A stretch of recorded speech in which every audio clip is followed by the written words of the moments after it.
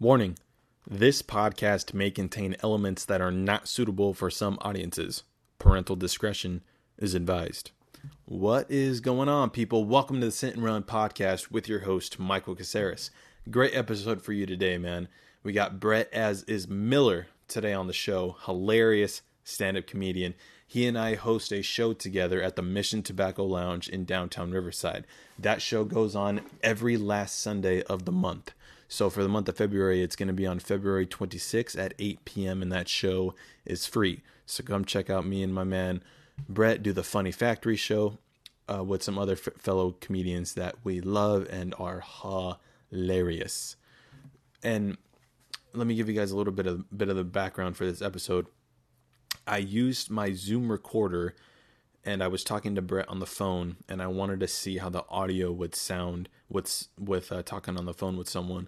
So this audio did come out a little rough, but I'm doing a little bit more research, thinking about getting a sound mixer so that the audio sounds a little bit better when I'm talking to someone on the phone. So I wasn't really supposed to post this, but it was just supposed to be some practice audio for me to just mess around on the computer. But he and I actually had a pretty dope conversation about the process of doing stand-up comedy. So hope you guys enjoy it. Brett as is, he's a great friend of mine. Definitely someone that I look up to in this business. He's always helped me out. He's always been a good guy, and he's definitely going to be back on the show so we can talk face to face and just continue having cool conversations. So please, ladies and gentlemen, excuse the rough audio, but it was a great conversation, and I'm going to stop talking now. Please give it up for Mr. Brett as is. On the road with a hip-hop tour, you're the only comic, so you got to figure out how to relate to all these people that are here to listen to music. Oh yeah, man. It's definitely one of those things where you can't just focus on doing stand-up comedy. Like, you have to act, you have to rap, you have to write, you have to podcast. You know what I mean? Like, you have to be opened up to absolutely everything in this business because, dude, you never know who you're talking to. Exactly, man. And that's one thing with that MTL show that's helped me because it is a rough kind of room. Yeah. It's helped build me and build my comedy and my Yeah, dude, that last show we did, in which, by the way, all the comics that came to the MTL in January all did a great job. But dude, I bombed so bad. Really? Yeah, dude, I went in there and I did new stuff. Dude, I did new drunk impressions of my father, and I thought I was gonna be good. I thought it was like kind of ready to go. I was like, oh well, I guess everyone had a pretty good father in here. It's kind of like when you do your joke about your kids about, dude, my favorite joke you do is when these kids, they just bother me with stupid shit like I'm hungry.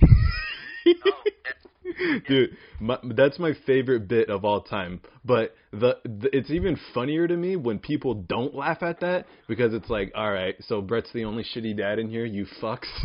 Right? I had a guy on stage, and he goes,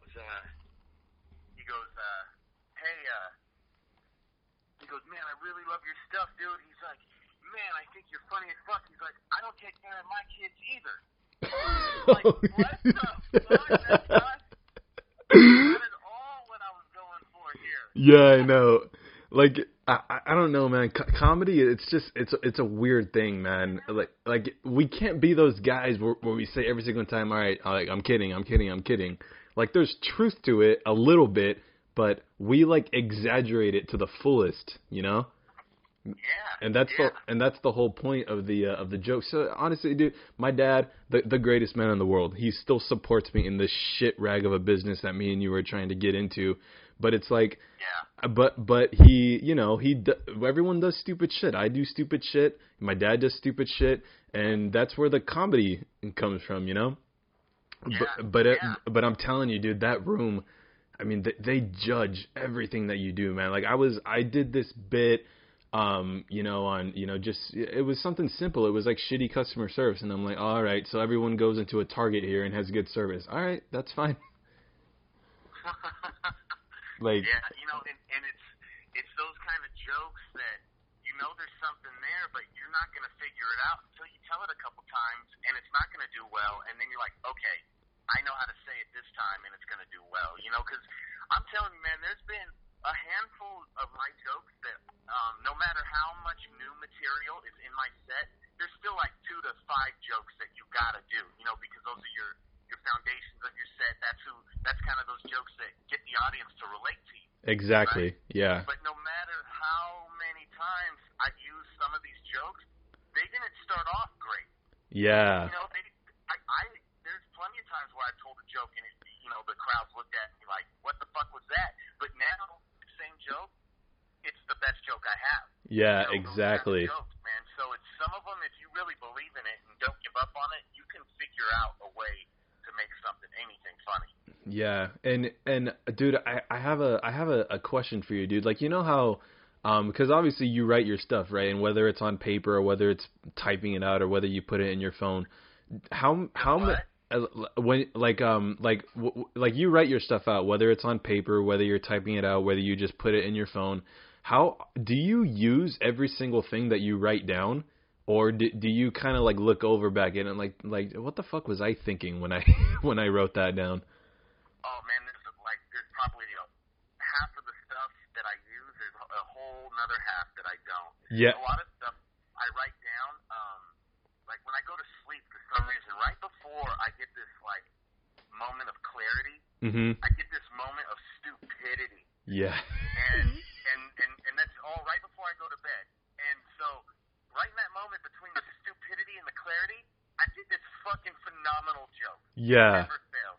And I have to wake up and write it down. And there's plenty of times, though, that I've woken up and I've jotted down some sentences real quick in my phone, and I wake up the next day and I'm just like, what the fuck was that? You should be ashamed of yourself.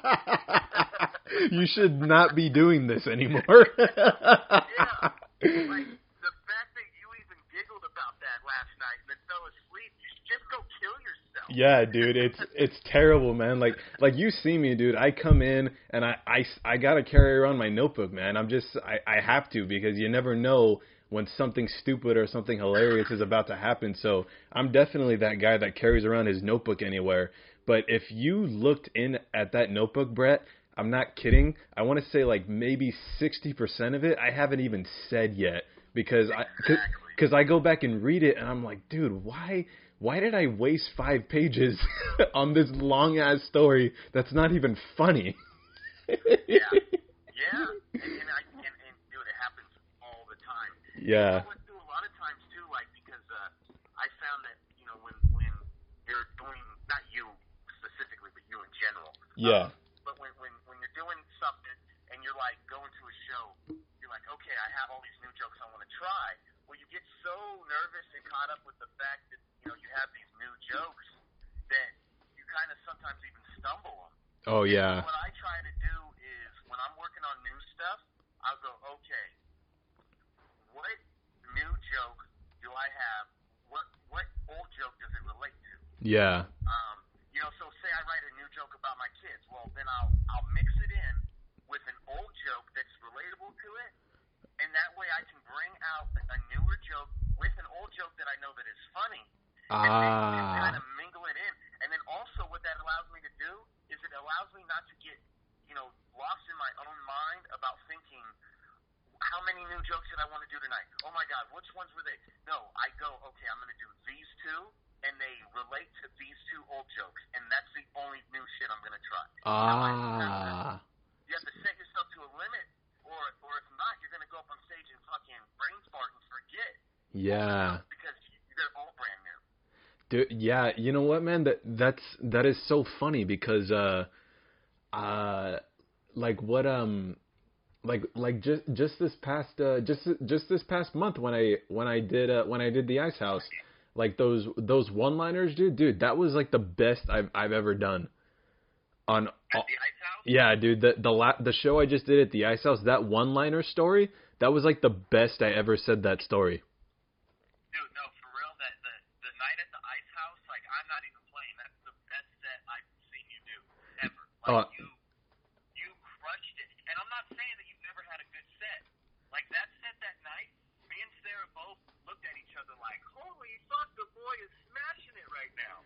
Oh man, that means so much to me, dude, because I was on one that night, man. I was like, damn. I was on one. I know you were mad. Yeah, dude, I was on one that night, dude. And when I walked off that stage, like I felt good, but I was like, dude, like I don't know, man. Like I felt good, but I didn't. It was one of those things where like fuck, man, like did I say that joke fine? Did I say it good or whatever? But after a couple days of just getting over my little bitch hormones, I was kind of like, I kind of said those stories like the way I wanted to, so it wasn't too bad. Yeah, for real. And you know what too? I was gonna say because see, I recognize the character that you were trying to go with that night. You were trying to do like that angry rant kind of guy. Yes. And I know at first people were picking it up, but by the end of your set, it all made sense, and people were actually laughing at some of the first stuff you said that they at first maybe they didn't pick up. Yeah. Now they were like, oh, he's like mad. He's doing this character. Okay, well that first joke was funny. Yeah. I'm telling you, I watched it all night long. Oh, dude, that makes me feel so good because, dude, I expressed myself, like I didn't hold any of my emotion in. I went in, I knew I was pissed that night, and I just went in there and I did the jokes that way. And it was an interesting set. So I wonder how the next Ice House one is going to be. So it should be good, I would think. Yeah, I'll be all right. I mean, I think that that now that I kind of have an idea of like because honestly, dude, like it takes a year for you to get to not even worry about being good. It's about telling stories, And just being confident up there that if it's not going that well, you still convey the message you want, and you get some laughs, and you don't bomb. Yeah. It comes to the point where no matter what, it's just not going to go well, and you just got to be comfortable with it, Yeah. Yeah, man. Oh man, I love doing this. That's why I was hitting you up, dude. Like I gotta go on tour with you, man. I gotta go perform at other places. And I was, dude, you know what? I was thinking the other day, like a lot of the regulars at the Comedy Store, like Bobby Lee and Mo Mandel and Chris D'Elia, Joe Rogan, all of those regulars that perform at the Comedy Store like every day.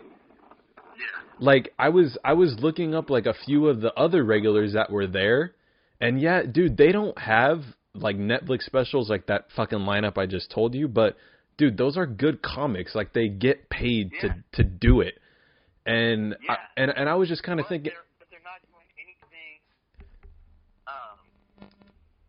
They're not doing anything else though, but that. You know what I mean? Yeah, and I was thinking, I was like, man, dude, like, yeah, it would be awesome to have my own HBO special. It would be awesome to have my own Netflix special. But if someone's gonna pay me to perform Monday through Friday at the Comedy Store and I'll be able to pay my bills, dude, I'm fine with that. Is that weird or is it?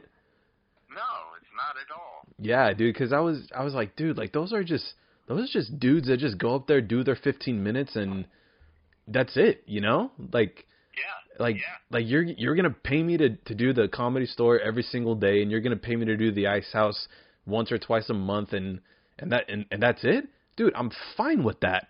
I don't need, like, I would love a Netflix special, but I don't need it if I'm getting paid the way I want to get paid. You know what I mean?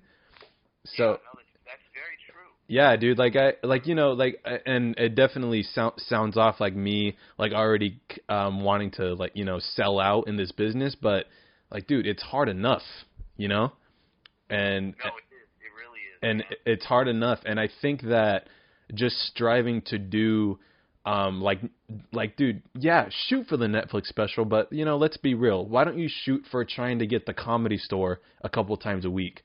you know, and then shoot for being a paid regular, and then shoot for traveling the country doing stand-up, and then shoot for your special. You know what I mean? So it's just, I'm really glad that I, you know, that I'm doing this, because I fucking love doing it. Yeah. Oh yeah, man. There's nothing. This is like a drug. Yeah, You know dude. what I mean? Yeah, man, it's weird. It's a drug that you can't buy, and if you had to pay for it, you would, because we do pay for it. Mm-hmm. But if you can't bottle it up, you can't sell it. It's just crazy. The adrenaline is pure. It's insane. Yeah. Oh man.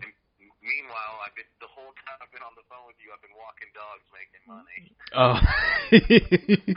Yeah, dude, exactly. I'm going to be yeah, dude, next week I'm going to be grinding like crazy, just getting a bunch of hours at work, cuz I start school back up again at the end of February. So yeah, yeah, dude, I'm going to be doing my thing. Well, hey man, I'm going to take off. So I'm going to go through this audio and see how it sounds, and who knows, like I'm going to fuck around with editing it and just seeing what I can do with it. But we got to get together and podcast face to face. Yes. And sure. and dude, you said that you're leaving on the 15th, and then you'll be back the day of the MTL. On the MTL for me. Oh, you're probably gonna miss it. Yeah, because You said you were gonna be in Yucca Valley. I'm gonna be in Yucca Valley that day at a club doing a show for the tour. Oh, okay. Yeah, dude. So it's like Friday I'm in Phoenix, Saturday's Riverside, Sunday's Yucca Valley, Monday is North Hollywood, Tuesday is Sacramento.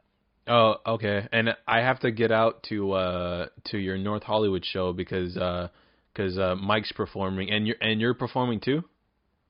Yeah, well I'm hosting everything. Oh, hell yeah. So I'll be up there all night running my mouth, talking shit and talking about stories from the tour and everything, because California is the last part of the tour. Oh, okay. Okay, yeah, So, dude. Fuck yeah. Well, yeah, dude. Well, I mean, go kick ass, and I'll let you know, and I'll talk to you. Fuck, dude. I'll hit you up tomorrow. Okay, for sure, brother. Hit me up. All right, man. Later.